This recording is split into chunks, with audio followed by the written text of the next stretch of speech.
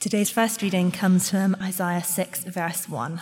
In the year that King Uzziah died, I saw the Lord, high and exalted, seated on a throne, and the train of his robe filled the temple. Above him were seraphim, each with 6 wings. With 2 wings they covered their faces, with 2 they covered their feet, and with 2 they were flying. And they were calling to one another, Holy, holy, holy is the Lord Almighty. The whole earth is full of his glory. At the sound of their voices, the doorposts and thresholds shook, and the temple was filled with smoke. Woe to me, I cried, I am ruined, for I am a man of unclean lips, and I live among a people of unclean lips, and my eyes have seen the King, the Lord Almighty. Then one of the seraphim flew to me with a live coal in his hand, which he had taken with tongs from the altar. With it he touched my mouth and said, See, this has touched your lips. Your guilt is taken away, and your sin atoned for.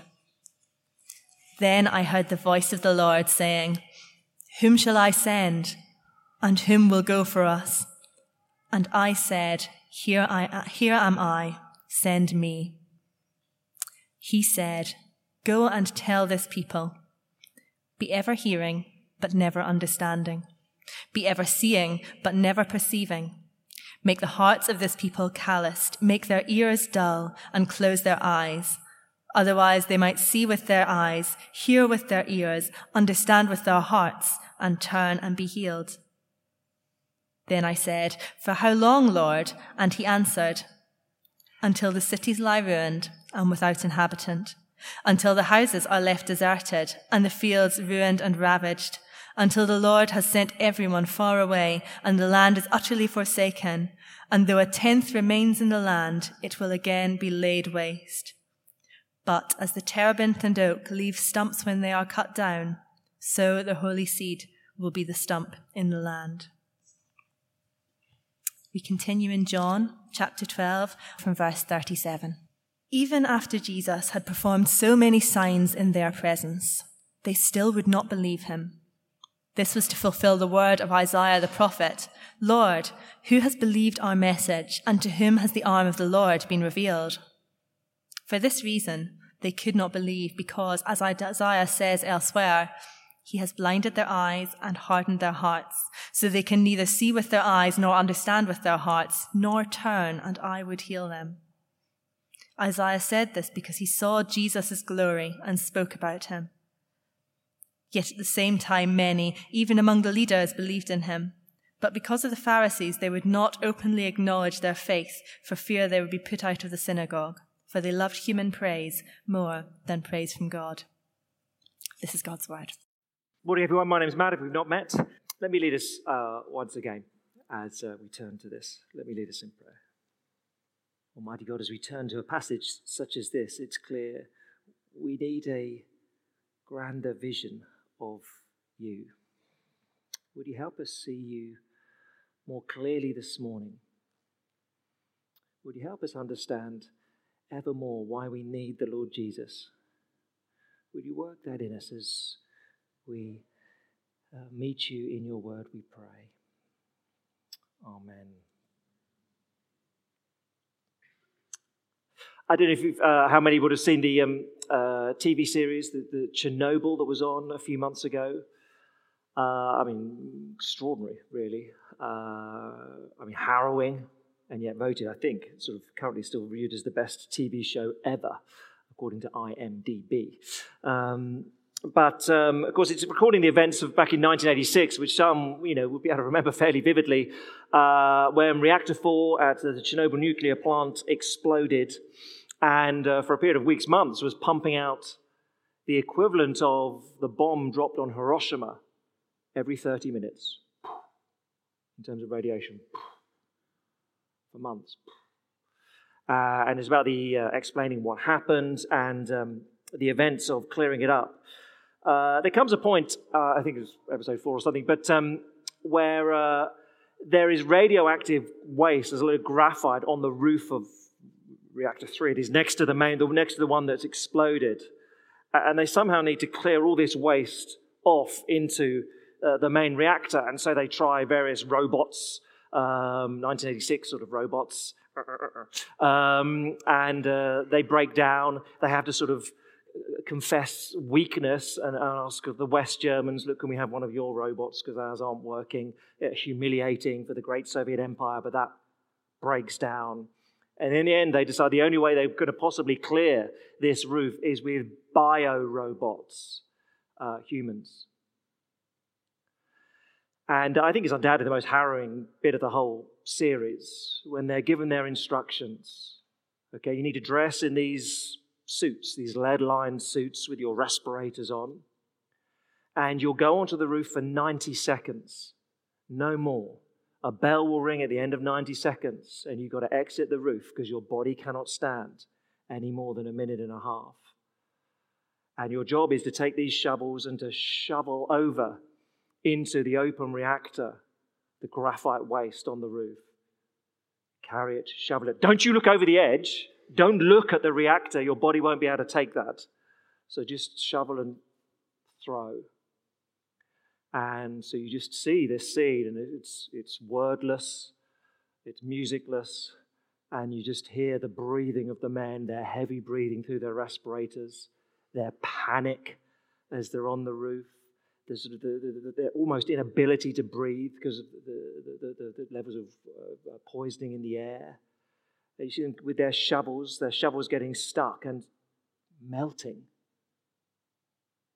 and falling over in their panic. And then the bell rings, 90 seconds, they go back in. And this just gets repeated. Tens of thousands of men have their 90 seconds. And of course it was too much. And most of them die within a few years. It's a desperately harrowing scene. You cannot look into the open reactor. The maximum your body can last is 90 seconds, and even that wasn't actually true, because it kills them mostly in a few years. I'd have to say, even though you're just watching a dramatization of events of decades ago, you feel really scared when you watch it. So there we go, there's some entertainment for you. But that is somewhat of Isaiah's experience as he encounters the Holy God. Chapter 6 and verse 5. Woe to me, I cried. I'm ruined, for I am a man of unclean lips, and I live among a people of unclean lips, and my eyes have seen the King, the Lord Almighty. I'm ruined. I'm a sinful man, and I've come before the Almighty God, and I cannot withstand it. I cannot endure it. I cannot look at him. I will be ruined. I am undone. I will come apart. It's terrifying, overwhelming for him. Now, if you're joining us, Isaiah 6 is the sort of turning point in this section. It depends how you divide up the book of Isaiah, but chapters 1 to 12, most would view as one section. And for 5 chapters, 1, 2, 3, 4, 5, the Lord has said that Israel are corrupt. They're a corrupt people, and he's going to bring justice to them. And it's been fairly relentless. So if you were here last time, we finished on chapter 5 and verse 30. Here's what the Lord's judgment against a corrupt people looks like. In that day, an invading army will enter the nation of Judah.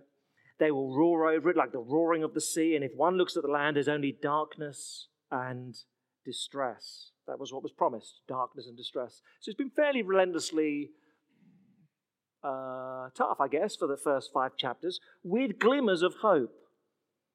So even amongst all the warning that they are going to be destroyed and judged, there are glimmers of hope. So the Lord had promised, chapter 1:18, he would wash them. Chapter 1:25, he would purge them. Chapter 4, verse 4, he would cleanse them. How are you going to wash, purge, cleanse this corrupt people so they can stand in your presence and indeed be useful to you, Lord? Here is the answer. Even though it's not fully explained, but the answer is there is a way of having your sin atoned. And if it's true for the one man Isaiah, there's hope for the nation of Israel, Judah. There's hope for you and me. So we're going to work through it like this. there's the holy God cleanses a ruined man for a tough ministry. Okay, the holy God, verses 1 to 4, he cleanses a ruined man in verses 5 to 7 for a tough ministry. It's fair to say, verses 8 to 13.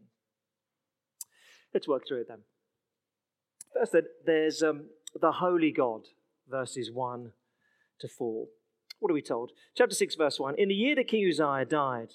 Okay, pause. So here we are. It's about 740 BC. Uzziah has been on the throne for 52 years. So 52 years, that's the only king that most people in Judah would ever have known. And it's been glorious. I mean, he's undoubtedly the most successful king that the whole nation has, perhaps bar Solomon, you'd say. So we're told that his fame spread as far as Egypt. He's brought unprecedented wealth, unprecedented success to the nation. And he's a good king. 2 Kings 5 will tell us that he did right in the sight of the Lord. So this is a much loved monarch who has overseen a golden era of Israel's history. So even in our own little pathetic way, I don't know what most people would do when Queen Elizabeth dies. This sort of constant force or personality that's been there. But you'd hardly say she's overseen a golden era economically. But still, when someone's been there for 52 years, in Uzziah's case, you don't want them to go. At the same time, the big threatening neighbor Assyria has been a sort of dormant giant. Well, they've got a new king. We'll meet him later on. Marvelously named Tiglath-Pileser III. There's one for your children. And all of a sudden, the threat of invasion is much, much higher. So the constant, wonderful king has died and your neighbor is threatening you. So it's an unsettling period. That's what's going on. So it's a big year. But Isaiah gets to see the Lord. Well, two things really emphasized about him, his transcendence and his purity. I guess in these first 4 verses, it's just his utter otherness, his transcendence. So Isaiah sees the Lord high and exalted, seated on a throne. We're told that the robe, the train of his robe, the bit that drifts off it, fills the temple. Well, the temple's quite a big building, I don't know, half, 2/3 of this sort of building, I guess, 60 foot, 30 foot, 45 foot. And just the train of his robe fills the whole building. So obviously, the vision of the king himself, he's pretty big. He's going to be enormous. But we're not even told that. All Isaiah tells us about is, I saw the train of his robe. Yeah, okay, but what about the king himself? What about the Lord himself, Isaiah? He doesn't get any higher than the train of the robe, because that in and of itself is enough to unsettle him, to leave him undone. Golly. You have got the angels, though, or seraphim, verse 2. Above him were seraphim, literally burning ones, a word for angels, each with 6 wings. Now, they're angels, so they're not fallen human beings. They're not sinful, but still they cover their faces. They cover their eyes so they don't look upon the Lord. They cover their feet, a bit odd to you and me, but culturally that's the sort of unsightly part of you. The feet, some may empathize with that, but it's this sort of bit you just culturally you hide. So they don't look, and they hide the bits they're most embarrassed about. And they fly around, constant motion, flying around the Lord. It's striking that they don't look, they're embarrassed, they cover their feet. These are angels. Makes you think, beginning of the gospel accounts, Luke chapter 2. Remember a load of shepherds in a field? They see angels and they say, "Ah!" I paraphrase. But we're told they're terrified. So these shepherds, they see angels, they're terrified. The angels, they're in the presence of the Lord. They say, we can't look at him. We're embarrassed by who we are. And they're sinless. Well, for us to come before him, more than terrified. They're calling out to one another. Verse 3. Holy, holy, holy is the Lord Almighty. The whole earth is full of his glory. Their sole occupation, so it seems, is to declare the wonder of the Lord. Supremely, he is holy. In fact, he's holy, holy, holy. Some of you know this. Hebrew just repeats word for emphasis. So you might want to say, rather we say, it was a torrential day yesterday. In Hebrew, you'd say yesterday was wet, wet. It was very wet. It's a superlative. It's most wet. Holy, holy, holy. Threefold. It's the only adjective in the Bible that you get the triple. Sort of grammatically nonsense. It's a grammatical overstatement. It is, he's exceptionally, extremely, beyond understandingly holy. Because he's just different here, so transcendent, so other. And of course, when the Lord speaks to us and communicates, he uses language that we can understand. It is as if God describes himself in baby language to us. And we see, I don't know, you see something beautiful and you say to a toddler, isn't it pretty? It doesn't quite do the Grand Canyon, the Blue Mountains in Australia. It doesn't quite do it. It's pretty. But, they're toddlers. It's nice, isn't it, 2-year-old? So God gives us language. He explains who he is. And yet at the same time, the gap is vast. And if we think God is like me but smarter, no, it's not good enough. He's like me but older, not good enough. He's like me but better, not good enough. You can't measure him by any units that we use. You can't compare his IQ and ours, age and ours, weight and ours. You can't do that. It's just different, so completely on another level. So here I found, you can't see it, it's a useless illustration. But I picked this up. Here is it's a drawing pin. Now, if I was to give you the challenge, how am I like a drawing pin? Can you list me all the points of comparison between Matt Fuller and a drawing pin? Old, bent, and a bit knackered. All right. But, well, it's got a leg, and you've got legs. It's made of stuff, and you're made of stuff. The points of comparison are, it's a thing and you're a thing. Yeah. Well, how do you compare the Lord Almighty with a human? Well,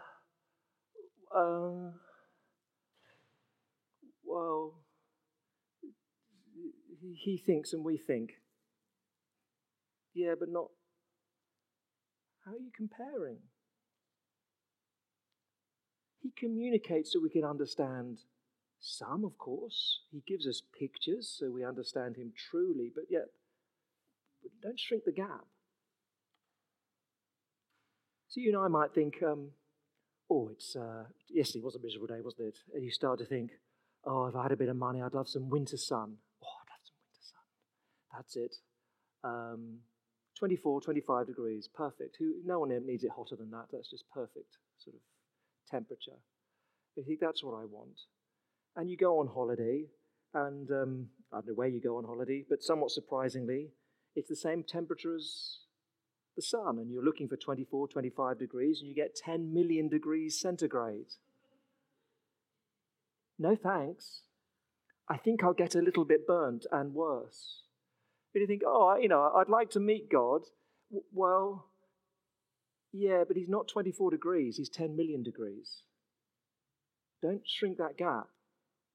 He's not on your level. Do you really want to meet him as you are? He is overwhelming.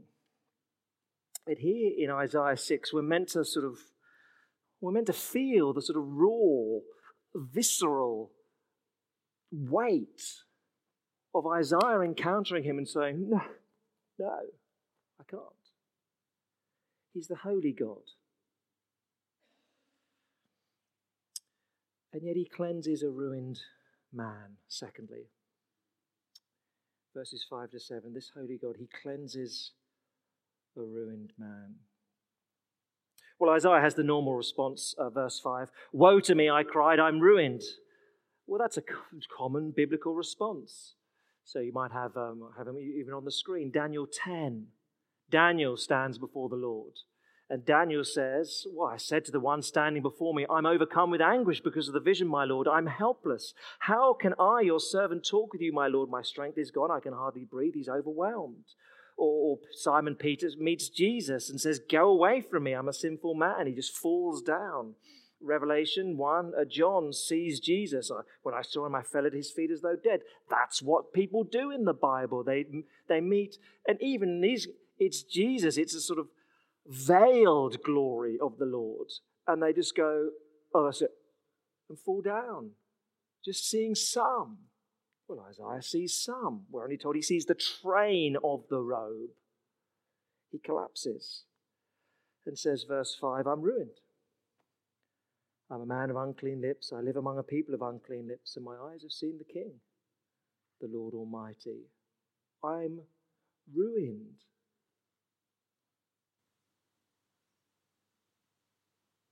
A little bit like the man who pours all he's got into his business and mortgages the family home beyond any wise level, and then is bankrupt and says, I'm ruined.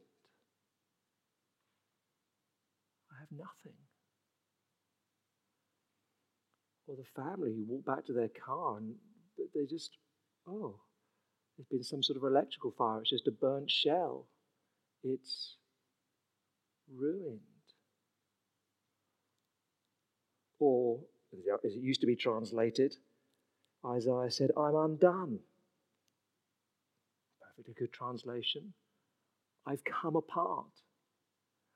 Like a wool jumper, you just start pulling at a strand, and before you know it, it's just a ball of wool on the floor, undone. Isaiah says, I'm like that. I've just come apart at the seams because I've seen the Lord. I'm ruined. Why the focus on the lips? I don't know. We can only guess at that. I guess biblically they're always an expression of the heart. Isaiah is going to be a spokesman for God. There may be something in that. Well, more obvious is the fact that he says, verse 5, woe to me. If you hear last time, chapter 5, he pronounced repeated woes upon Judah. Woe to you, woe to you, woe to you, woe to me, he says. Because it isn't just God's transcendence that unsettles him.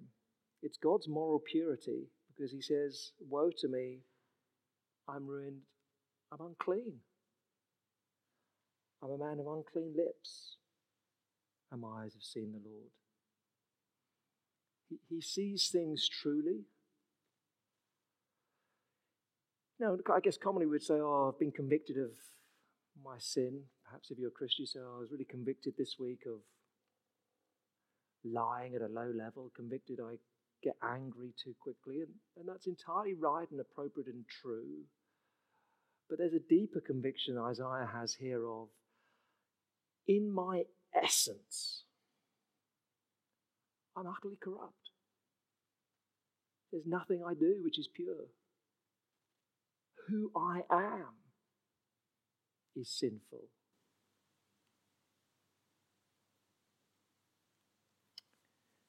He sees that,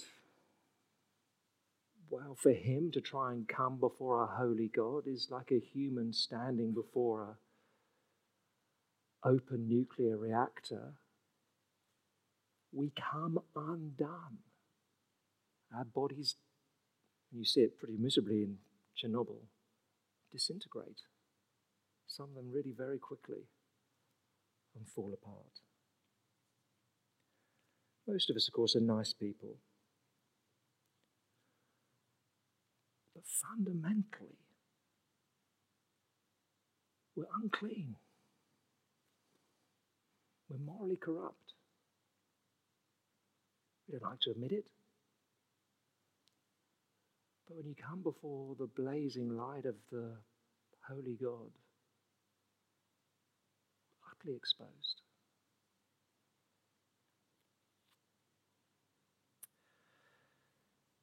But this ruined man is cleansed. Verses 6 and 7. They're the ones that bring hope. Verses 6 and 7. Then one of the seraphim flew to me with a live coal in his hand, which he had taken from the tongs from the altar. With it he touched my mouth and said, "See, this has touched your lips. Your guilt is taken away and your sin atoned for." Well, that seems very simple. There's some strange things here, of course. It's a picture of what's taking place. I guess here Isaiah hasn't actually asked for help. He just says, he despairs before God. But the Lord says, well, here is, I've not actually revealed myself to destroy you. I've revealed myself to save you, to redeem you. And here is an act of pure grace. It's not even asked for by Isaiah. One of the seraphs, then, he brings a live coal. Well, probably, therefore, from in the temple, outside the immediate temple and in the courtyard of the temple, there's a massive bronze altar. It's sort of 5 meters by 5 meters by 3 meters tall, big old thing, always having sacrifices on it. If you've done something wrong, an animal is sacrificed for your sin. There would be coals. So a coal is brought from the place of sacrifice, the place where atonement is made, the place where something pays the penalty, a lamb, as we saw earlier perhaps, or a goat or a bull. A creature pays the price for your sin. A coal is taken from there. This is brought to Isaiah's lips, and he's cleansed. Well, that must be symbolic. You take a burning coal and put it on your lips. They're not clean. They hurt. Vaseline is what you want for your lips, not a burning coal. So it's clearly symbolic, but it's where it's come from. You get if you're a driver, and unless you've moved house recently, you're a driver, and post comes, and you flick through the post, and one of them is stamped DVLA Swansea. And you think, I know what that means. There's only one thing that comes to me from DVLA Swansea, unsolicited. It's a penalty point. It's, as they love to call them, an enhancement on my driving license. Never understood that as a phrase. But if something comes from DVLA, there's only one, that is the source of penalty points. If something comes from there, that's what it is. A coal comes from the place of atonement. You know what it is. It's for atonement. It's to take guilt away. It's to atone for sin. Striking, the angel can't even carry this coal, has to use tongs, a strange detail. In other words, this is something special going on here, I think. But of course, the wonder, the joy comes in verse 7. Your guilt is taken away and your sin atoned for. Atoned. I think we sort of know what that means. You make atonement for something. You pay. The root of the word literally to pay a ransom or to cover over a mistake. In the sense of you go for dinner at a restaurant, you and your family and maybe some friends, or you and a gang of friends, you go for dinner at a restaurant, and everyone's in sort of, we'll just have a main course. Don't want it to get too expensive. Everyone goes, oh, well, while we're here. And there's sort of starters and pudding, and we'll all have a drink, shall we? Yeah, well, we'll do that. And, so there's, I don't know, 6 of you and the bill. This is a much nicer restaurant than you realise. There's 6 of you and the bill is £1,000. I don't want. But, this sort of, the bill, can we have the bill, please? And this is just, whoa, I've got a couple of buttons in my pocket. Will they help? And then the person on the table next door sees your distress and wanders over and says, I'll cover it. I'll pay. I'll cover it. That's this word. I'll make atonement for it. I'll pay what you cannot. The living God says, you're unclean and undone because of your sin, but I'll pay, I'll cover that. And this is such a strange picture. But it becomes much clearer in the New Testament. And as we had read earlier, still there on the front of your sheets, in the language of Hebrews chapter 10, well, since we have confidence to enter the most holy place by the blood of Jesus, let us draw near to God with a sincere heart and with the full assurance that faith brings, having our hearts sprinkled to cleanse us from a guilty conscience.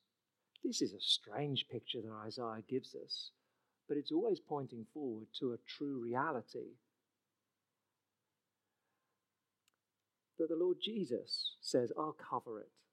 I'll make atonement because I'll pay for all your sins myself. I'll pay for them when I die upon a cross so that you can be cleansed. It's always what Isaiah was looking forward to. Presumably that is why, in part, you get the extraordinary comment in John's Gospel, John chapter 12, that we had read, that Isaiah saw Jesus' glory.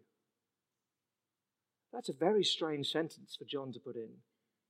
Isaiah saw Jesus' glory. Well, there's no hint in Isaiah chapter 6 that there's a 5'10" Palestinian man who grew up on Lake Galilee. There's no hint that he is there. But John says, no, Isaiah saw Jesus' glory. In what sense?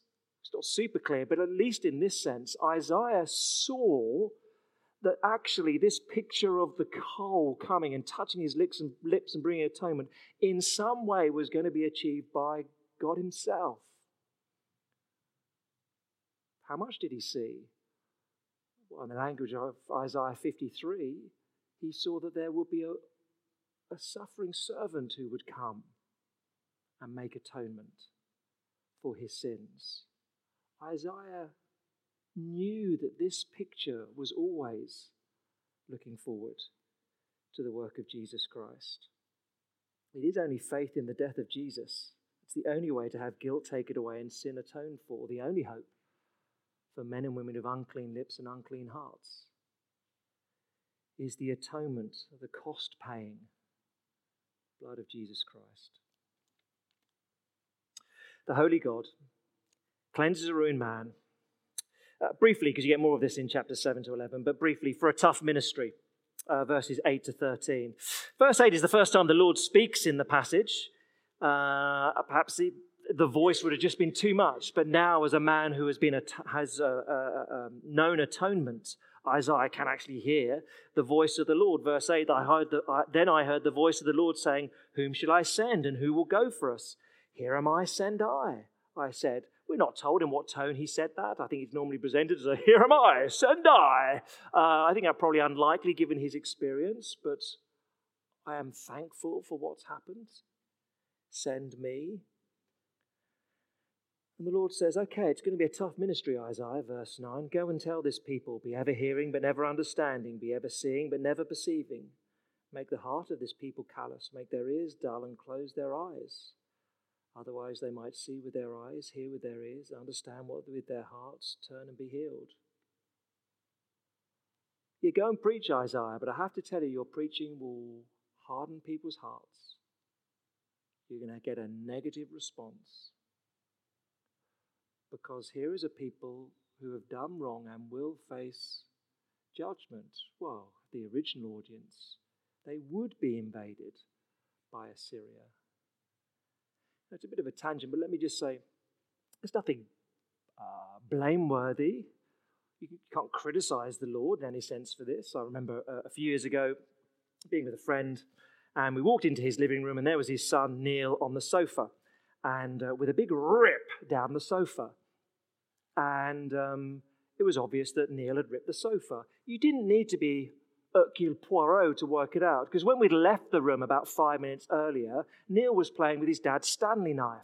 And his dad is pretty casual about such things, but said to him, look, just be careful with the knife, Neil. Don't do anything stupid with it.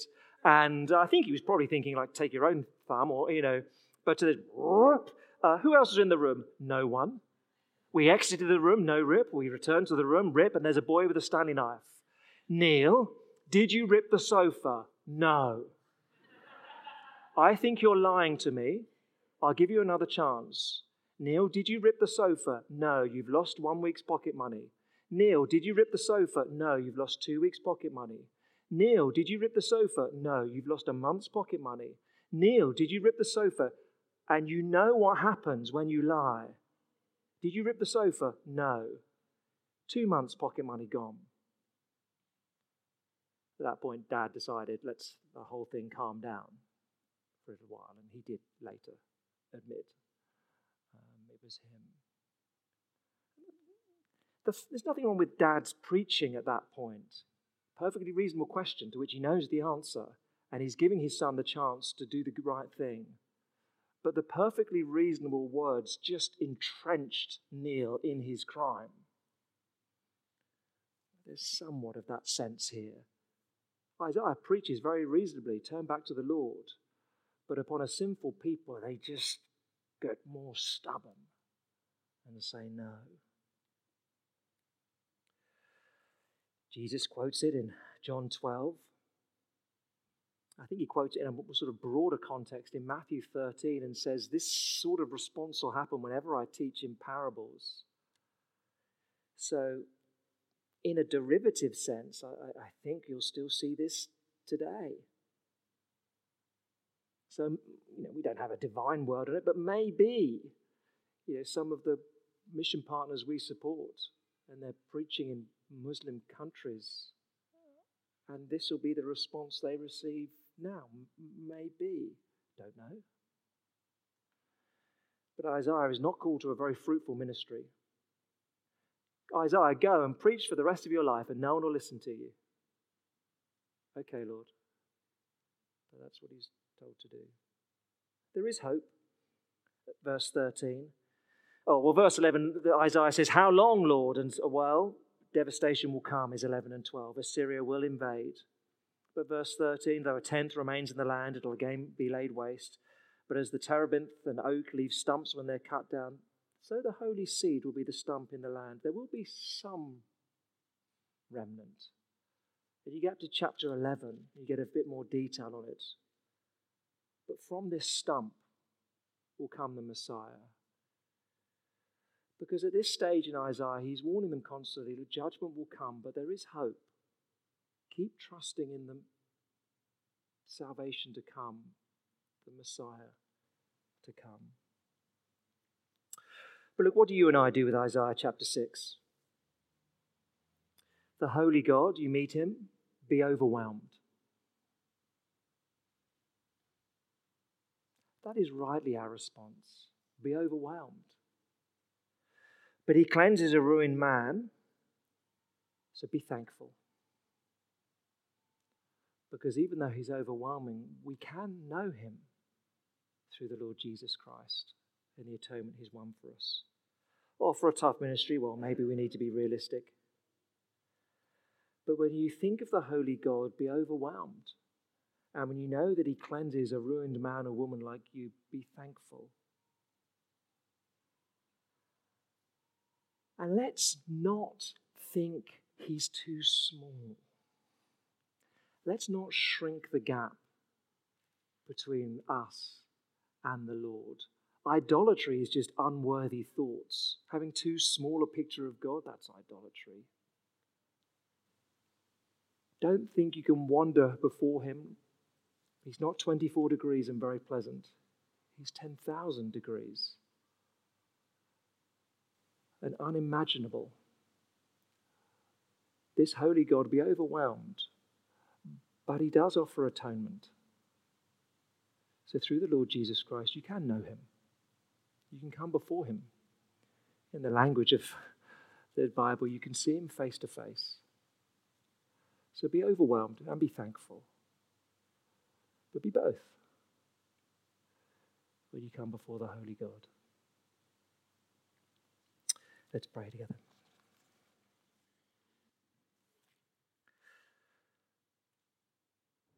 Our great God and Father, would we hold these two things rightly together?